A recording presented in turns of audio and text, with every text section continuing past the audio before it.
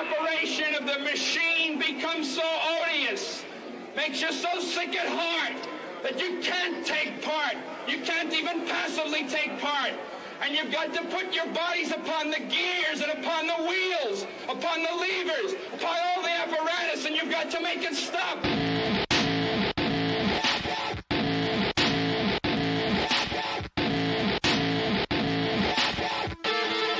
Hello and welcome back to the best damn fantasy podcast for your ears. I'm your host, Randall Kennedy. You can find me on Twitter and on TikTok at FF_Terminator. Well, here we are. We're fastly approaching week 3. And if you're like me and you play in a lot of leagues, injuries are starting to mount already. And I don't know if this is a combination of, shorter off season, fewer preseason games, these guys just not being conditioned as well in the past. We know that's not an issue for the immortal one, Tom Brady, but injuries just seem to be starting to mount more and more. So I wanted to bring on a special guest to the program. He's been here before. You can find him on Twitter at the real Adam H. He's a contributor at 4for4 Sports. And he's really, really good at what he does. So without further ado, Adam, it's really nice to have you here, man. Sorry, I was muted there. Yeah, man, I appreciate you for having me back on. We go a little ways back.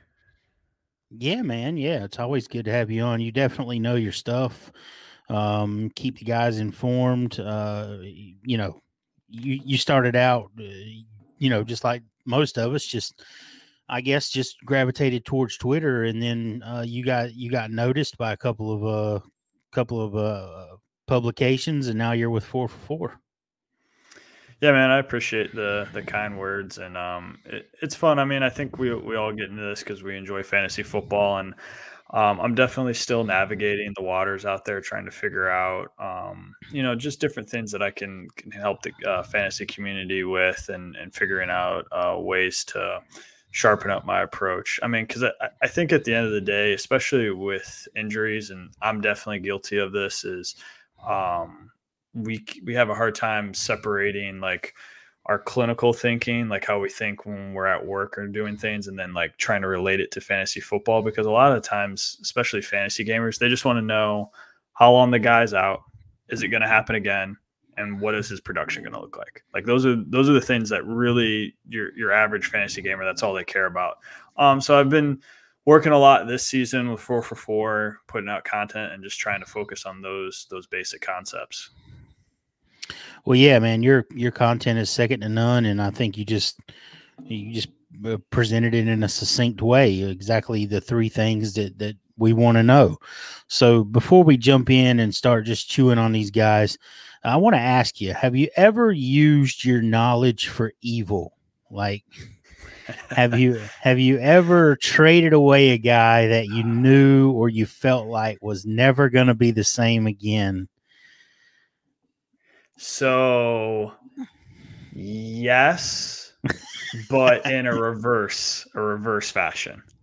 So it's a lot of the leagues I play with people that, one league I play with a lot of physical therapists. So it's really hard to like pull a fast one over on another physical therapist. Like they already know. Yeah. And then I'm in some other leagues with some people, some friends, and they know what I do for like writing for fantasy football and as a physical therapist. So anytime I'm trying to trade away somebody or trade for somebody, they're always like, what are you up to? Like, but I am in some leagues where I'm a little bit incognito, that join some like sleeper leagues and things like that. I pulled off a DJ Moore trade last year when everyone was like freaking out that he ruptured his Achilles. And I was like, I don't know. I don't think he ruptured his Achilles. I think I can maybe buy low before this Monday news comes out. And I got him pretty reasonably priced. I gave up like, I think either 2 seconds or a second and a third round pick in like a rookie draft. And I got DJ Moore at like a pretty big discount when people were freaking out about him. That is a pretty big discount. DJ Moore's balling so far this year. I'm pumped. He wasn't really doing great last year. I don't know what was going on with it seemed like him and Robbie Anderson were like traded roles almost. Like Robbie Anderson was the guy, and it's been weird. I was a little bit nervous about DJ Moore because I was a big fan last year, but it sounds like he's finally producing like we thought he would. Well, they got a big quarterback upgrade this offseason. Teddy Two Gloves is off to Denver, and Sam Darnold is second year in the system also, so he seems to be pretty comfortable. Speaking of Denver and Teddy Bridgewater, let's just recap from week 1, if you don't mind, man. He seemed to only have eyes for Jerry Jeudy in that first half. My man had 7 targets, and he looked like he was well on his way. And I'll be honest, when this injury occurred, it looked to me like he had broken his leg. So I don't know. Jerry Jeudy must drink milk like every day. Because this looked to me like it was fractured. Did it appear that way to you? So I guess the initial prognosis was 6 to 8 weeks, and then they said 4 to 6 weeks. When do you really expect him back? So I'm with you too. I was watching that game live, and I was bummed out initially too, because I mean, video isn't diagnostic. It's certainly part of the puzzle, but it doesn't tell the whole story as we're watching the video here. I thought he did too, because when your ankle externally rotates like that, I mean, there's only so much degrees of freedom that it has before the pressure point, the breaking point, is a fracture, usually in the fibula, which is the outer part of the leg. So when I watched that, I thought, yeah, man, he might have fractured it. But we talk about like refining our process too. I mean, everyone knows who Pro Football Doc is, and follows up with him. And he had seen it, I think, live too, or very soon afterwards. And he immediately knew. He's like, oh, high ankle sprain. And I was like, and that's why I like following people like that, because it helps me get better. You know, you look at injuries and you're like, what did I miss with that? Or like, what's going on with that? But he knew immediately high ankle sprain. So yeah, when they came out with that timeline, like you were talking about, 6 to 8 weeks, I think that's a little more accurate, because not all injuries are created equal. There's different severity. There's different degrees of injuries, right? So I'm thinking, when I got all the information, I was sitting down and writing down kind of the injury breakdown for that week. I basically said, like, I would prepare to not have Jerry Jeudy for the first the first half of the season, because I think 6 weeks is like a decent timeline. Could be a little bit longer.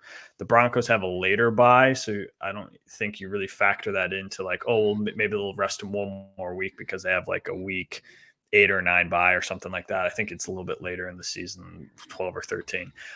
So I would really prepare, definitely probably for 6 weeks. Could be a little bit longer. I wouldn't be surprised by 8 weeks. Yeah, so we kind of saw this. We sort of seems like we see this every year with a guy. And last year it was Michael Thomas, high ankle sprain. He rushed himself back. He re-injured it. He was never the same all year.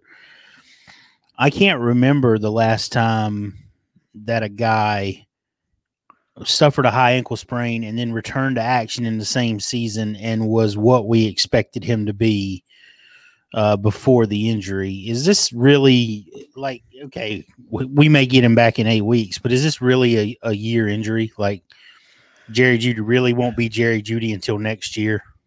Yeah, I mean, I've got some historical comps, just like looking at different, and I try to keep it specific to the position because there's different demands based on the position that you play, just looking at different severities of it. Like, there's guys that have had a high ankle sprain and their production post injury and even farther out post injury has been pretty good. Like Christian Kirk in 2019, we had him for a high ankle sprain.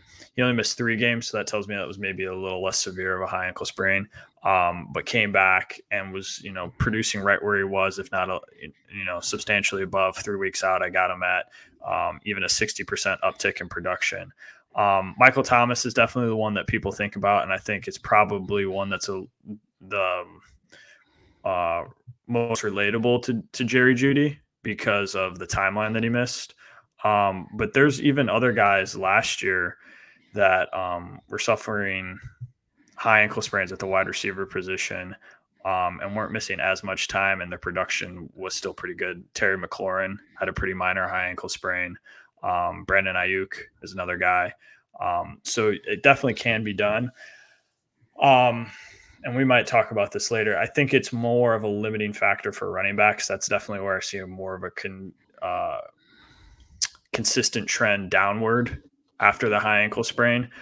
So for a wide receiver, maybe be a little less concerned. The only thing that'd be concerning is when you look at the people that fit into that category of like 6 weeks and above, where okay, this was a pretty significant high ankle sprain. Those outcomes aren't as great. Does that make sense? Like if you're missing more time, the injury is more severe, so therefore you would expect your production to take a bigger hit, which it seems to be the case. And it totally makes sense, position by position basis. I just, and you're the expert, and that's why we have you here. I just would lean towards not having Judy for a couple of months. He seems to be a guy that he relies on his route running, his feet to create separation. And if he's not 100%, he's not going to be the Jerry Judy that we know. So I would expect, like you said, longer prognosis, because it looked like this was broken. And it's probably sort of a godsend that it wasn't. So, yeah, absolutely.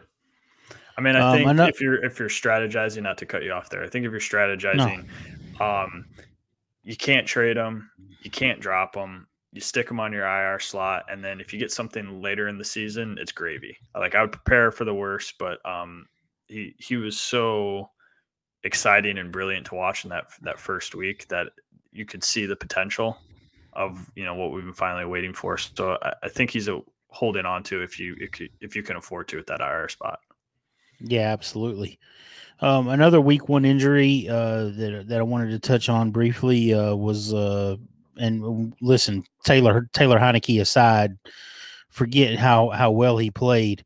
We kind of saw, or at least it was evident to me in that playoff game last year, that if he got a shot, he could run away with this job. But just speaking from a pure injury standpoint, the hip injury that Ryan Fitzpatrick suffered, how significant is it? Do you expect him to be back? And if so, when? So it's pretty significant. It's different than the Tua injury. And I think it's easy to draw the comparison there because you have a hip injury here, where the hip is essentially dislocated. But it sounds like Fitzpatrick dodged some major injury in terms of he didn't have a fracture, no damage to the cartilage or anything like that in the hip joint. So in theory, what you're really looking at for recovery there is you want the inflammation to go down, but now the muscles and the ligaments that hold that hip joint in place have been stretched beyond their threshold. So they're going to be a little bit hypermobile, and you're really working on trying to build up some of that internal stability. I think even though he didn't have a fracture or a labral tear, and those would be season-ending injuries, it leaves the door open that he could return. But I think you're looking at a lengthy absence. I have him projected to miss 8 games based on that injury. So injury aside, then you're looking just at from a strategy standpoint or how he's playing. I mean, Heineke hasn't been bad. If Fitzpatrick's out for 8 weeks and Heineke plays well, I mean, I think it would be difficult for Washington to give Fitzpatrick that job back based on that absence. Yeah, for sure. All right. So we'll jump to this week, week 2. We saw a litany of injuries this week. I'll start with the 49ers backfield. I guess the 49ers signed me right before we came on the air to play a little tailback. Nice. Congratulations. Yeah. I'm really looking forward to it. But so Elijah Mitchell with the shoulder, Trey Sermon concussion, JaMychal Hasty high ankle sprain. Do any of these guys have a shot to play this weekend? And if so, who? And if not, how long before we see these guys back on the field? Yeah. If I had to rank them, and this might surprise people because there's some reports today that Mitchell is dealing with, more than a shoulder or a stinger injury.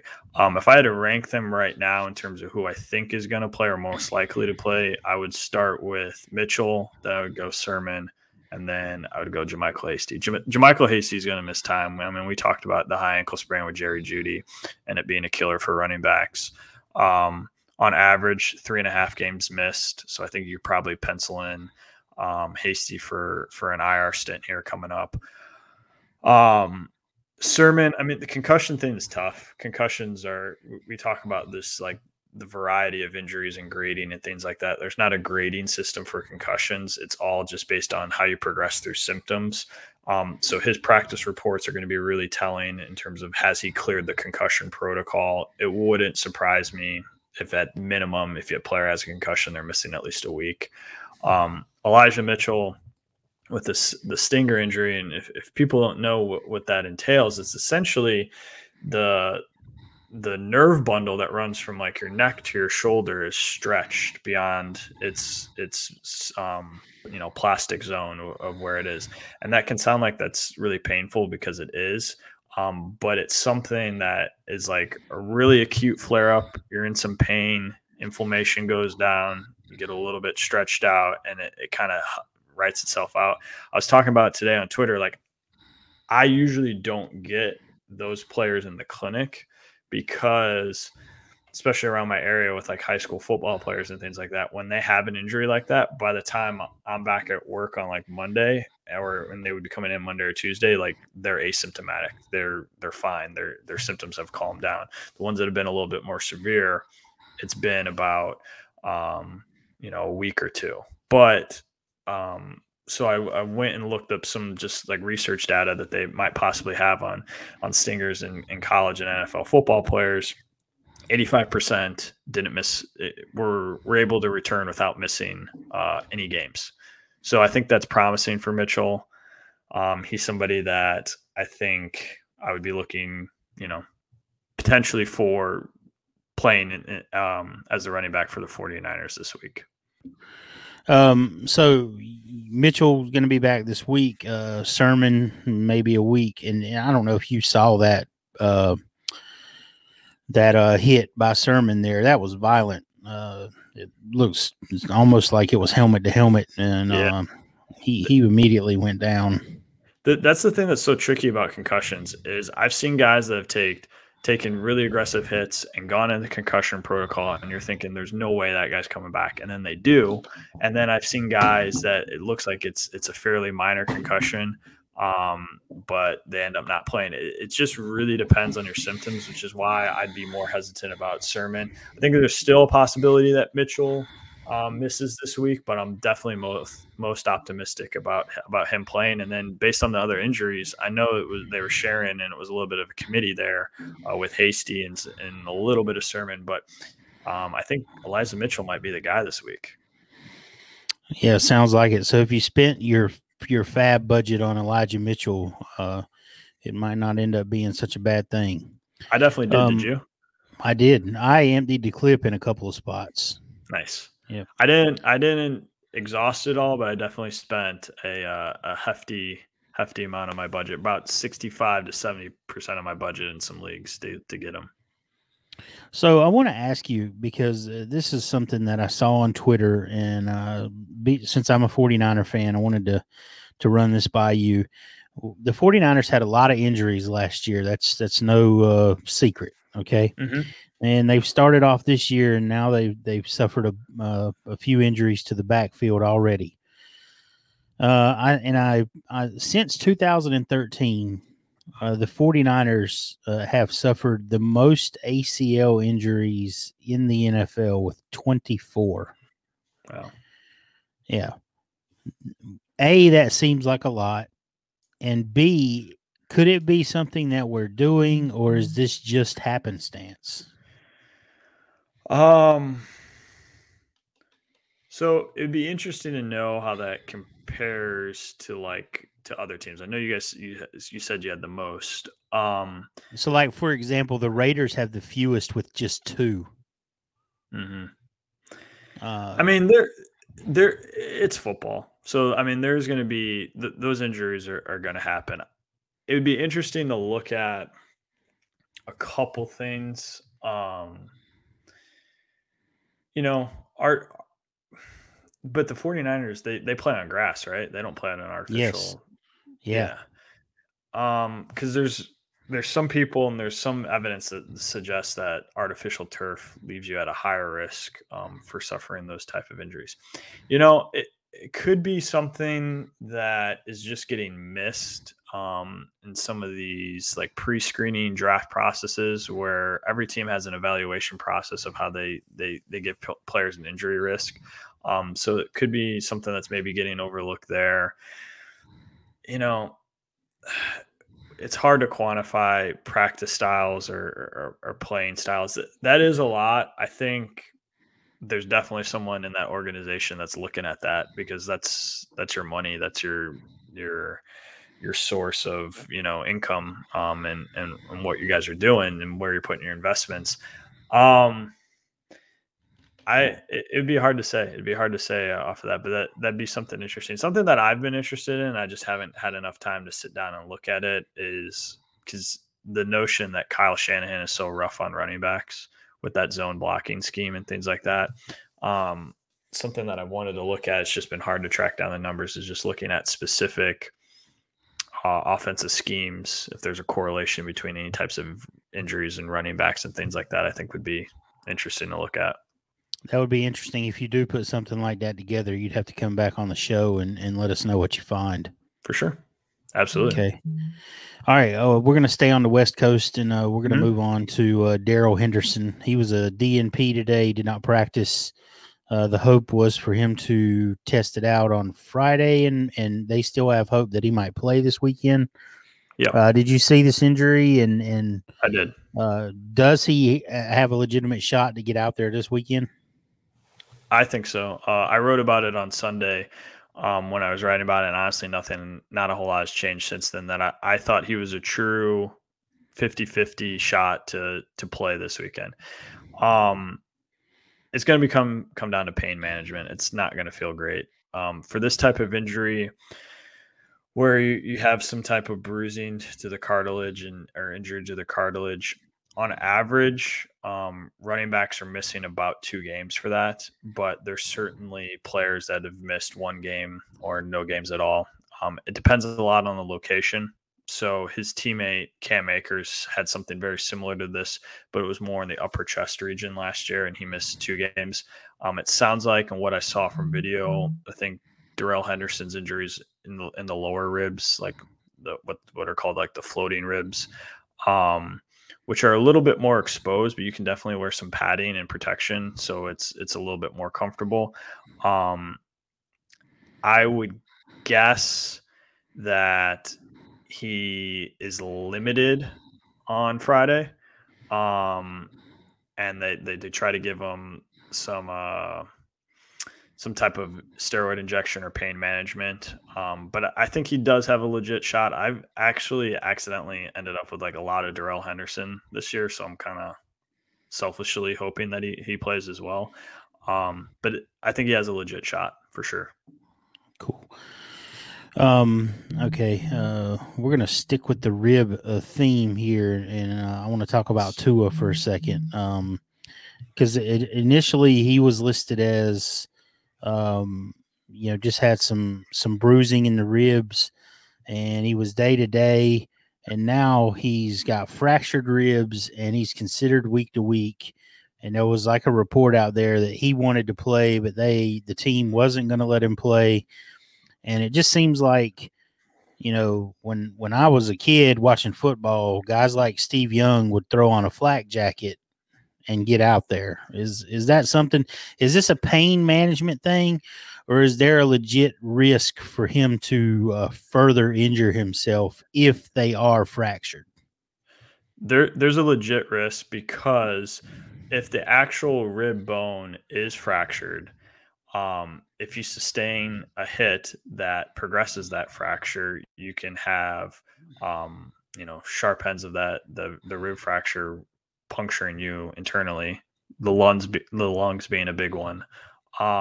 So there definitely is a re-injury risk. I mean, this changed things, because when the Dolphins reported that he didn't have a fracture, I thought this could be a 1 to 2 week thing, pain management playing through it. Now with the fracture, you're definitely going to want that stuff to heal. So I think at minimum you're looking at 4 weeks. Because it's the QB position, it's definitely, I think, a little bit more demanding on the ribs just based on the movements they have to do, that throwing motion, as opposed to like a running back who's definitely sustaining more hits, but they don't have those upper overhead movements that would exacerbate some of those rib symptoms. I think you're looking at potentially 4 to 6 weeks for Tua. I definitely would pencil him in for 4 weeks missed. Drew Brees had something similar to this last year, and he missed 4 weeks, and he kind of struggled when he did come back. So it'd be definitely something to watch. The other thing, and this is maybe more of a question for you because I know you watch a lot of these guys. It might be to save Tua from himself. It seems like he's holding on the ball a little bit too long and not really recognizing adjustments and, helping himself by shifting protection and things like that. I don't know. Maybe you can comment on that. Yeah, I think Tua is you can see it in his play a little bit, and in the preseason he looked a lot like he played a little bit in the preseason and he looked pretty loose. But you can see he seems like he's feeling the pressure to really perform, and that's unfortunate. There's all these rumors around him about they're going to trade for Deshaun Watson and that sort of thing, and he hasn't even really been given the opportunity yet. His first off season was cut short due to COVID, and he was rehabbing from a hip injury, and he didn't get any work, and then Fitzpatrick was there, and then they went to Tua, but then they were yanking him off the field at the end of games, and now this off season he looked pretty good, and now the season has started and he's already hurt again. So I'm going to throw this back to you because we have another friend of the show out there, Edwin Portis, who likes to say there's no such thing as injury prone. Is there such thing as injury prone in your estimation? Because it seems like Tua has suffered a lot of little nagging injuries, even going back to his Alabama days.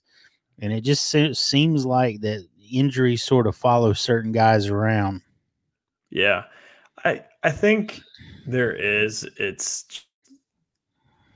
I think generally overall the majority of players no. And I think in Tua's case, I'm going to say no. He's just been unfortunate. There's definitely, like anybody, there's definitely people with different tissue quality, healing times and things like that. Everyone's has a different biological makeup that I think some guys do tend to get injured and take a little bit longer to recover from said injuries. But some of the stuff that he's had has just been a little fluky and quite honestly unlucky for Tua that I'm not ready to put him there. Sort of like early in his career, Keenan Allen, like he suffered one significant injury and then he ruptured like his kidney, he cut his kidney, and everybody was like, "Oh, he's injury prone," and I'm like, he cut his kidney. Yeah, it's not like that's not a regular football injury there. Mm-hmm. And it, knock on wood, Keenan Allen has been solid ever since. Like Absolutely. he's been a pro's pro. So it's good to hear that you're not ready to throw in the towel on Tua just yet.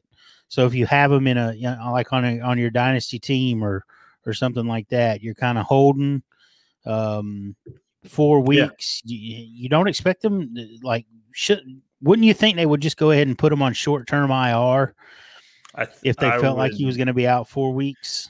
Yeah, I think there's still a possibility that happens. It sounds like they just found out today kind of the real extent of the injury. They've still been trying to figure it out a little bit. So I wouldn't be shocked if they, sign somebody from their practice squad as a quarterback and then put Tua on IR. With a fracture, the minimum, the time frame that we give everybody, but for a fracture is 4 to 6 weeks.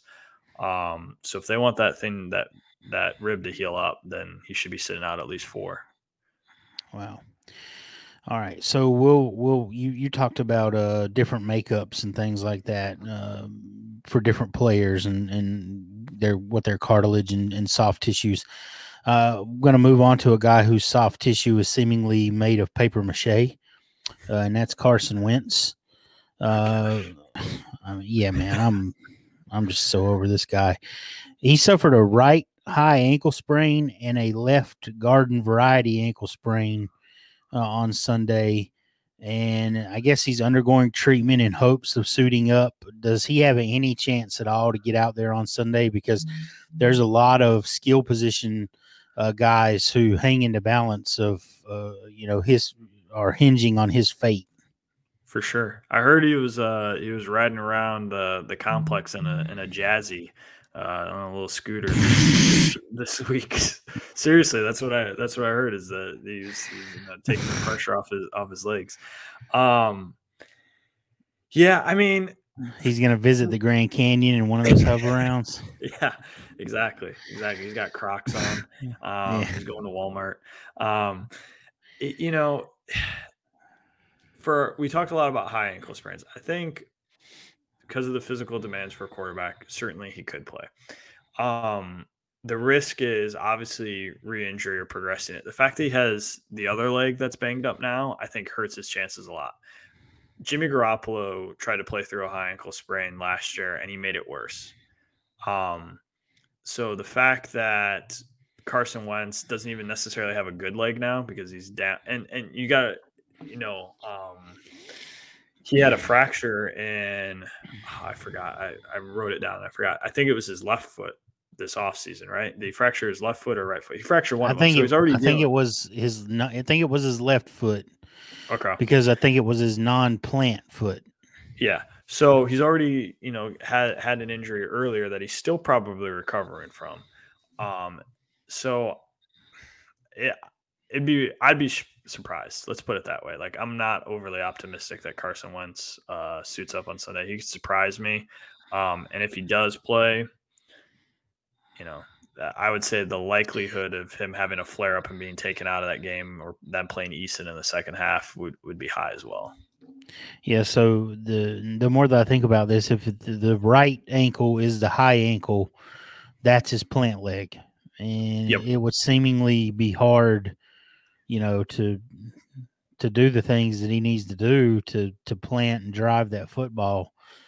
Could it be, we all remember, well, maybe you're a little bit younger than I am, but I remember Dan Marino playing with, no Achilles and no knees and 2 braces. And he was a statue back there, but all he had to do was stand there and take the snap. He got the ball out so damn quick that it didn't matter. Is that of a possibility? I mean, could we see Wentz in that sort of capacity, or you just don't think there's a shot he plays this week? I mean, I think there is.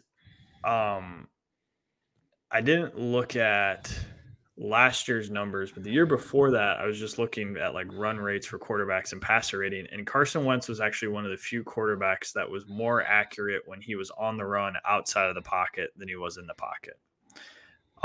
So again, I think that's a part of his game, and something that he does with bilateral ankle injuries. That's going to be an issue. He's also somebody that, at least he hasn't done it so much this year, but he's definitely been, I wouldn't say like an elusive, but he's been an effective runner rushing the ball. So I think with these injuries to both ankles, you're taking a big part of his game away. I just don't see it. And the Colts are desperate too. I mean, they're 0-2. Yeah. So am I. Division. We've all been there, man. We've all been there. That division is seemingly for the taking. Like I guess the way I'm thinking, and I get their competitors and things like that. Like, why not get Carson Wentz right? He's clearly not right now. Shut him down for 3 weeks. Put him on short-term IR. Hopefully the division's bad noises. Hopefully the division's not too far away by now. I mean, the Texans aren't going anywhere. The Titans have gotten off to a slow start. I don't know. I mean, it's just snowballing right now for Carson Wentz. Oh man, that's just not what I wanted to hear. That's good stuff though about the him being more accurate on the move and things like that. That's really interesting. I would have never pegged it. Yeah, I knew that moving around was part of his game, but would have never thought that he was. But when you think about it, some of the more spectacular plays he's made, like that throw to Miles Sanders in the back of the end zone against the football team, that he was on the run, and I still don't know how he got that ball there, but anyway, we'll move on. We're going to stay on quarterbacks. Tyrod Taylor was placed on IR, and this was a significant injury. They knew almost immediately. They ruled him out for the Thursday game, for tomorrow's game against the Panthers. He was subsequently placed on IR. He's going to be out for at least 3 weeks. I would guess it's going to be a lot longer than 3 weeks with a significant hamstring strain. Did you see this? And do you agree that it's probably going to be a lot longer than the IR stint? Yeah, dude, that's a great shot there from brother Matt, because I think that's the play. Tyrod Taylor definitely hurt his hamstring. They were showing some other one where he rushed for the touchdown, but I think this is the one that really sent him in. Yeah, they ruled him out immediately. They took him out of the game immediately. They're like, yeah, he's done. We need to get further testing. We need to get MRI to see the extent of this. I mean, I talked about it. Video's not perfect. It's not diagnostic, but just based on kind of the mechanism there, the way the Texans handled his injury, I think it's possible it's a grade 2 hamstring strain, which would mean that he would be out likely 4 to 6 weeks. I think it's very possible he misses 6 weeks. 6 weeks. So, I mean, Davis Mills time, baby. Mm-hmm. Absolutely. Hey, the last 2 quarterbacks that came in for a Tyrod Taylor injury were Baker Mayfield and Justin Herbert. There you go. That's good company. Yeah. They never gave the ball back. Poor Tyrod. We'll stay. Man. I mean, yeah, I know. He's just like, he can't catch a break. The doctor took him out last year, and then he's got this going on. If you listen to our friend Fantasy Stoner, he says the doctor took him out intentionally. Oh, and he wanted me to mention some football game from this weekend. I was like, what was it? Some Purdue Notre Dame game. Yeah, man, I thought we were friends. I thought we were better friends than that. Okay, so we'll stay in the same game, and I'm going to switch to the other side of the ball. The Browns' Jarvis Landry suffered a knee injury, I guess an MCL sprain. He was placed on short-term IR, and this is a guy who does not miss time. He has not missed a game in his NFL career. So when Sunday rolls around, this will be the first time that his team is out there without him. Is this just going to be a 3-week thing, or is this going to be a longer stint, do you think? And does his durability play into a decision like this? For sure. I mean, we talked about like tissue quality with some players and others. I think for the wide receiver position, 3 weeks is a good estimate of time missed. I wouldn't be surprised if it was 4 weeks. But that's kind of the ballpark where I'm at with Jarvis Landry. Something interesting that I looked at, I mean, because I'm tracking these injuries, I'm updating data from year to year, just giving historical comps. Everybody's different. But for the wide receiver position, 3 games, I looked at, their production immediately after the injury when they return, and then 3 games out. And as far as 3 games out, wide receivers were still seeing a dip in their production between 30 to 40%. Wow. And that's significant. When you look at somebody like Jarvis Landry, that might not mean a whole lot because he's such a high scorer. He gets a lot of volume in that offense. He's a PPR producer. But it's significant in the sense that just how the Browns offense moves, it's not a high volume passing attack. It's very run heavy. So there's limited opportunities there. So it's something I think I would be nervous about a little bit with Jarvis Landry. I don't think he's a complete fade, but I'd manage expectations. I'm definitely not going to play him the first week that he comes back, just based on those numbers. I want to see it for sure. And then if I see him struggling, he might be somebody that I'm going to bench for a couple weeks, knowing that, that 3-week window after the injuries is kind of iffy for those guys. Interesting. So Landry goes out. OBJ, it looks like he's going to play this weekend. You mentioned not playing Landry the first week back. Are you throwing Odell Beckham out there if you got him, or is it something you want to wait and see? I want to wait and see. I hate to be poo-pooing on Cleveland's Browns fans here because Odell Beckham was a big fade for me this offseason, just because of how he's able to produce and what he was looking at post ACL injury.